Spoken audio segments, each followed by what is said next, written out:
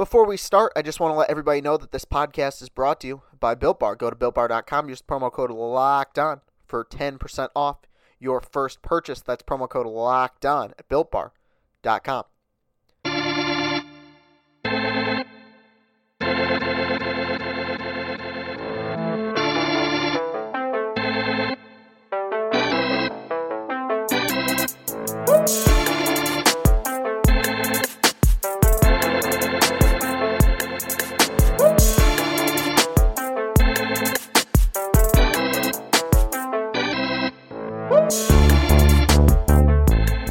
What is up, everybody? Welcome into Locked On Tigers. I'm your host, Chris Castellani. It is Monday, January 4th, 2021. Happy New Year, everybody. This is the first show of the new year. Real quick, before we jump into the few topics that we're going to discuss, because it is a slow news day, and it's been a slow news week, and it's been a slow news offseason so far. Not a whole lot of major news has broke. The biggest news that broke really came last week, and I covered that talking about the Padres' big moves and the trades that they made. That was very exciting, but right off the bat, this is weird because usually I record my podcast the day before I upload them. So if it's a Monday podcast, I record them on a Sunday night. Didn't have that opportunity last night. I was flying home, arrived very late, and still had to do a podcast. I did the Michigan Hoops podcast on MasonBrew.com with my friend and boss, Anthony Broom. And I wanted to bring that up because it's a bit off schedule, so if you're listening to this a little bit later than you usually do on a Monday, I apologize for that, but I was exhausted, so I apologize. But I do want to give a thank you to my audience out there for being patient and accommodating over the last several weeks. I know it's been very, very odd with kind of the minimal amount of podcasts I've uploaded. I mean, I've only uploaded, I believe, 2 each over the last 2 weeks. I am extremely hard on myself, and because of that, sometimes I forget that I have grown quite a bit, which means that I do have more responsibilities here. You know, a year ago, and I'll get off this topic in a second because it might bore you guys, but a year ago I did not have as many responsibilities as I have now, and so I try to work, find that balance between, vacation time and work time. I think we did that this year. I don't have many regrets about not doing a show on Christmas. I don't have many regrets about not doing a show on New Year's. If it was a different sport and a different time in the season, maybe I would, but there's not a whole lot going on. And personally, really, I try to look at it from the point of view of if I was a fan of myself, and would I be crushed if my favorite podcaster didn't upload a show on New Year's Day or didn't upload a show on Christmas? I wouldn't be. But I appreciate the audience that's still around for sticking with me through what's been, I won't say rocky because I had a good time, but, just kind of a inconsistent holiday uploading schedule. But we are back now. We're back for 3 days a week. That will continue until probably around spring training. And that's where I'm actually going to lead off. There was news that broke that right now Major League Baseball is planning to start spring training on time this year.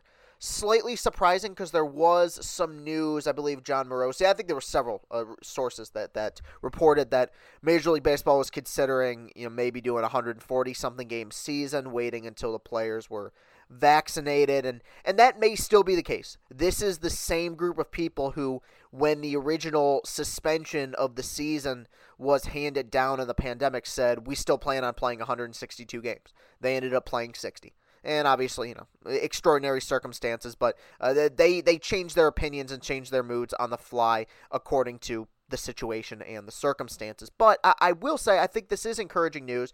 Spring training isn't that far away. I mean, pitchers and catchers report in February. It's January, the first week of January right now, so we'll see where this ends up. But it also means a lot of players, Realmuto, Bauer, Bauer's playing games at this point, but, a lot of these big free agents, Springer, by now, I felt like some of them in a regular offseason probably would have signed a contract. By now, some probably would have figured out where they were going to play. They would have signed their deals. But I think part of the reason why this offseason has been extraordinarily slow. And I understand that this is not an all-time great free agent class like next year's free agent class is probably going to be, but even so, there's some really great players out in the market that, have made very little noise in terms of even announcing where they're going to sign or who they're interested in signing with. It's been very odd, and the big reason for that is I think many people have believed that the season is probably going to be shortened, that spring training may get pushed back, and guys probably going to be a little bit more hesitant to sign with a team until later on in the offseason. I've understood that, and as a fan, it's made the whole process very tedious and frustrating, but I do get it. But with this announcement, it means that I think probably in the next month, and maybe this is just wishful thinking on my part, but probably within the next month, we're going to see like one domino fall and then every other domino fall after that. I think we're kind of waiting for the first one of these big-time free agents. I don't know who it's going to be, whether it's LeMahieu or Bauer or Springer or any one of these guys, Realmuto. I bet once one domino falls, the other ones are going to fall pretty quickly. I think they're all kind of waiting to collectively be the first person to dip their toe in the water to kind of see what the temperature's like, and I guess I can't begrudge them for that. Encouraging news, though, I will say. Look, hypothetically, for the sake of argument, let's say that they only played 144 games this year and said, you know what, we're not completely confident with the vaccine stuff. We want all our players to be vaccinated and coaches to be vaccinated before we start the season. We're going to push this thing back to 140, hell, even 120 games. I wouldn't be completely crushed. The same way I wouldn't have been crushed last year. The reason last year's labor negotiations became such a nightmare is because you're taking a season that could have been very, very legitimate, even in the wake of the most unforeseen circumstances, a 1 in a 100-year pandemic that was spreading across the world. Their opportunity to play 120 games was there. I mean, to me, once it got below 81, it became completely illegitimate, and that's an argument for another day. And they ended up crowning a champion, and I'm not begrudging any Dodger fan for claiming the 2020 to be the year of the Dodgers. That's fine, that's whatever. But to me personally, it very rarely ever felt like a legitimate season. And if they feel like it's in the best interest and best safety of the players to push this thing back 20 or 40 games, obviously I'd be disappointed, but I wouldn't be completely against it. I wouldn't be completely heartbroken. It is about the health and safety of the players, and ultimately I think Major League Baseball kind of owes the players one after last season. I mean, the fact is these were guys who sacrificed a lot just to get through the year. And yeah, you had a few knuckleheads like Mike Clevenger, Zach Plesac, and obviously Justin Turner when the Dodgers won the World Series in Game 6 there against the Rays. But for the most part, you had guys on their absolute best behavior, and it was one of the biggest reasons why they ended up finishing a season, and that was not the safest season you're going to play. And I think you kind of owe it to the players at this point to play the safest possible season. And if that means pushing this thing back 20, 40 games, so be it. But right now, it looks like things are kind of according to schedule. Major League Baseball has announced that spring training is, as of this moment, set to start on time. And hey, that's very exciting. Hopefully we'll have some more news to discuss going forward. So that will do it for segment number 1. When I return, I do want to talk about something that a lot of people have been discussing over the last couple weeks with some controversial ballots that have come out, and that's going to be the Hall of Fame and kind of my criteria for the Hall of Fame, what I feel about how I feel about Hall of Fame voting. We're going to discuss all that when we return. We'll be right back. The NFL regular season is officially over, and the playoff picture is now completely clear. I hope you're ready to bet on some games, because there is only one place that has you covered and one place we trust, and that's betonline.ag. Sign up today for a free account at betonline.ag and use that promo code LOCKEDON for your 50% welcome bonus. Don't sit on the sidelines anymore. Get in on the action. Don't forget to use that promo code LOCKEDON to receive a 50% welcome bonus with your first deposit. BetOnline, your online sportsbook experts. The improved Built Bar is even more deliciouser. 18 amazing flavors, 6 new flavors, 12 other original flavors. Bars are covered in 100% chocolate, soft and easy to chew. And Built Bars are healthy. Built Bar is great for the health-conscientious guy or girl. You can lose or maintain weight while indulging in a delicious treat. Bars are low-calorie, low-sugar, high-protein, high-fiber, great for the keto diet. Go to BuiltBar.com and use the promo code LOCKEDON, and you'll get $10 off your next order. Use promo code LOCKEDON for $10 off at BuiltBar.com. And we're back, everybody. Thank you for tuning in today. The first show of 2021. I do want to talk about something because obviously very slow news day today on this Monday afternoon or night whenever you're listening to this. And one thing that's come out recently, because the Hall of Fame voting will be announced here pretty soon. This is the time of year where days all run together, but I think it is around January, February when they announce the Hall of Famers and who got voted in, if anyone got voted in for the class of 2021. Obviously, last year you had Derek Jeter making it in almost unanimously, and you had the very feel-good and deserving story of Larry Walker, long time coming, finally making it into the Hall of Fame. A Hall of Fame voting, and Larry Walker is not the main topic of this segment, but probably the first Hall of Famer to ever make it in, kind of standing on the shoulders of social media, I feel like. And that does not mean that Larry Walker was not deserving. He absolutely was. He should have made it. But I feel like there was such a push by very smart minds on social media,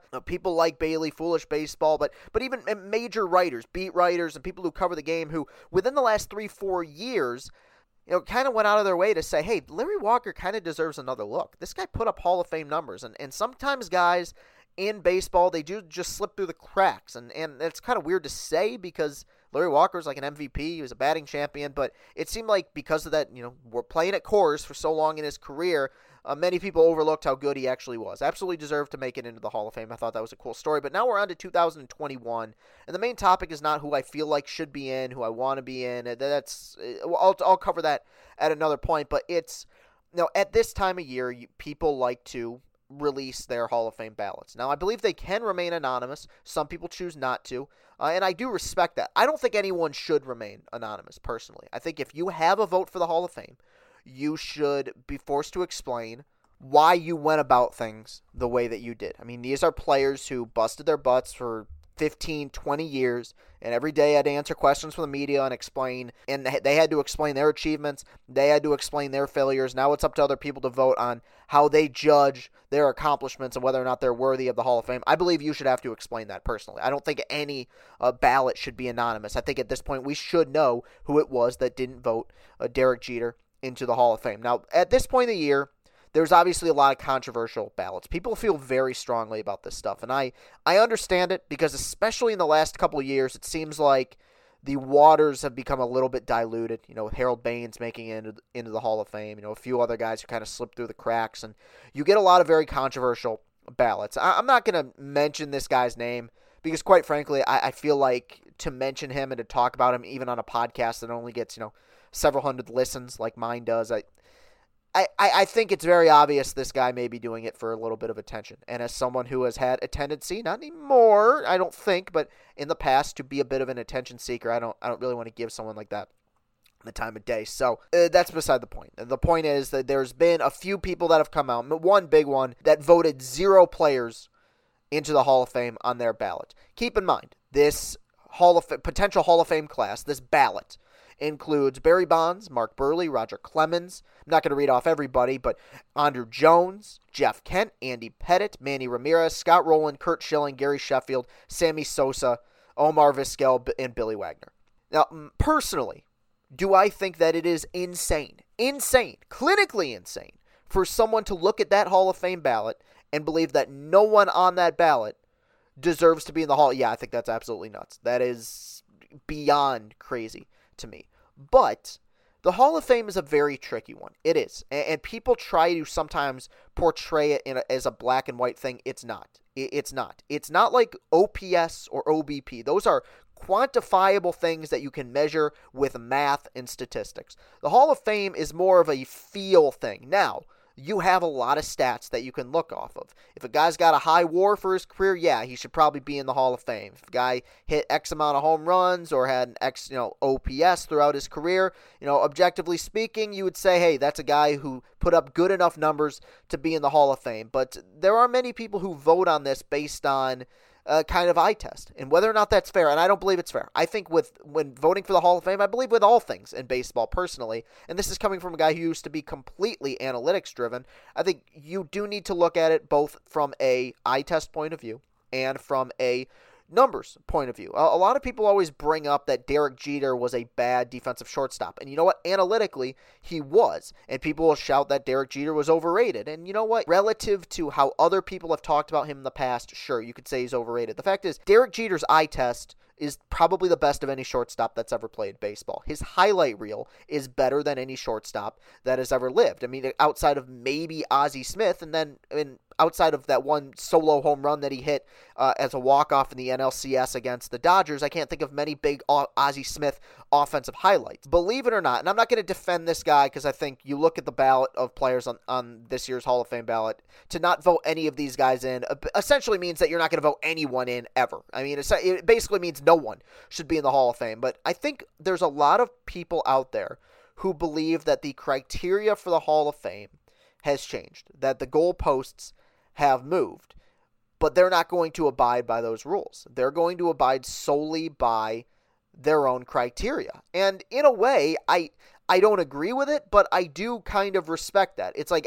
one thing I've never addressed on this podcast, and people have hounded me for it because I tweeted about it one time several years ago, is the whole, does Lou Whitaker belong in the Hall of Fame? And my response to that has always been, look, if I had my own Hall of Fame, and I could pick and choose who I believed should be in, who shouldn't be in, I personally would not vote him in.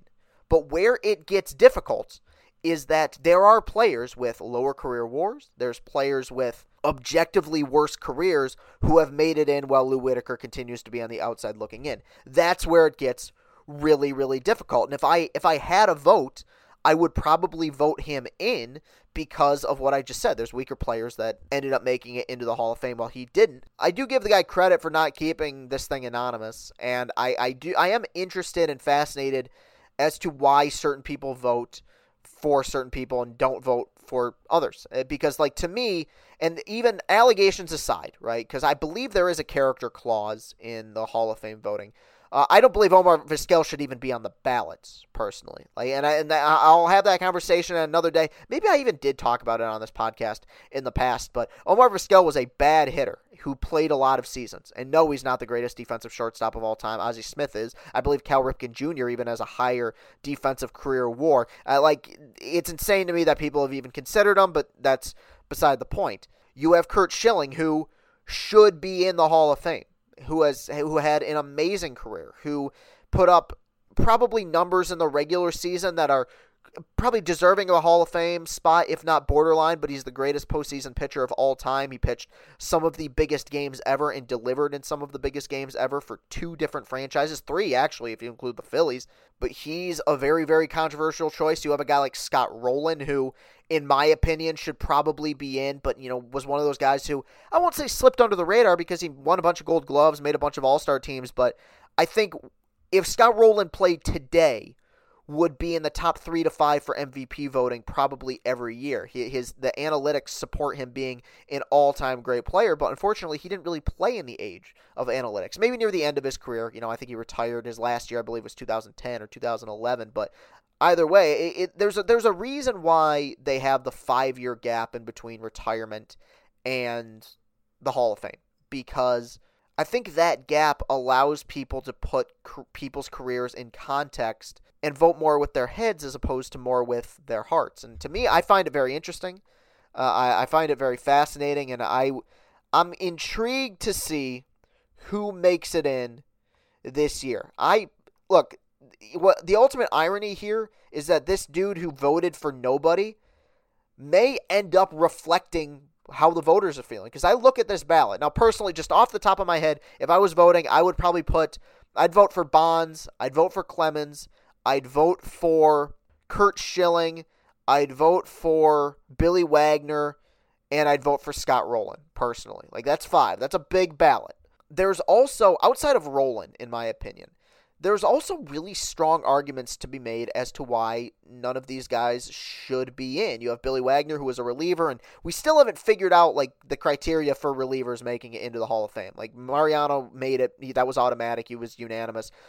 Trevor Hoffman made it. That was automatic. But like Schilling, you have the character clause stuff. I'm not going to get into his political views, but he's just a weird guy. You have Clemens, who got busted cheating. You have Bonds, who got busted for cheating. You have Andruw Jones, who I wouldn't put in, but many people say is the greatest defensive center fielder of all time. I'll have to look more into that, but if that is true, maybe he deserves a spot. It's one of the more it's going to be one of the more controversial ballots of recent memory, I feel like. And I did not think that this would make for such a long segment, but I am fascinated by this stuff because I think that the Hall of Fame is something that I feel like every voter, every person kind of has a different criteria for, and I appreciate people not keeping this stuff anonymous. Personally, I again, to bring this back around, I feel like everyone should have to explain why they voted for who they voted for. So that will do it for Monday's show. This is going to be a rather long show. I'm surprised by that, but I'm happy about it.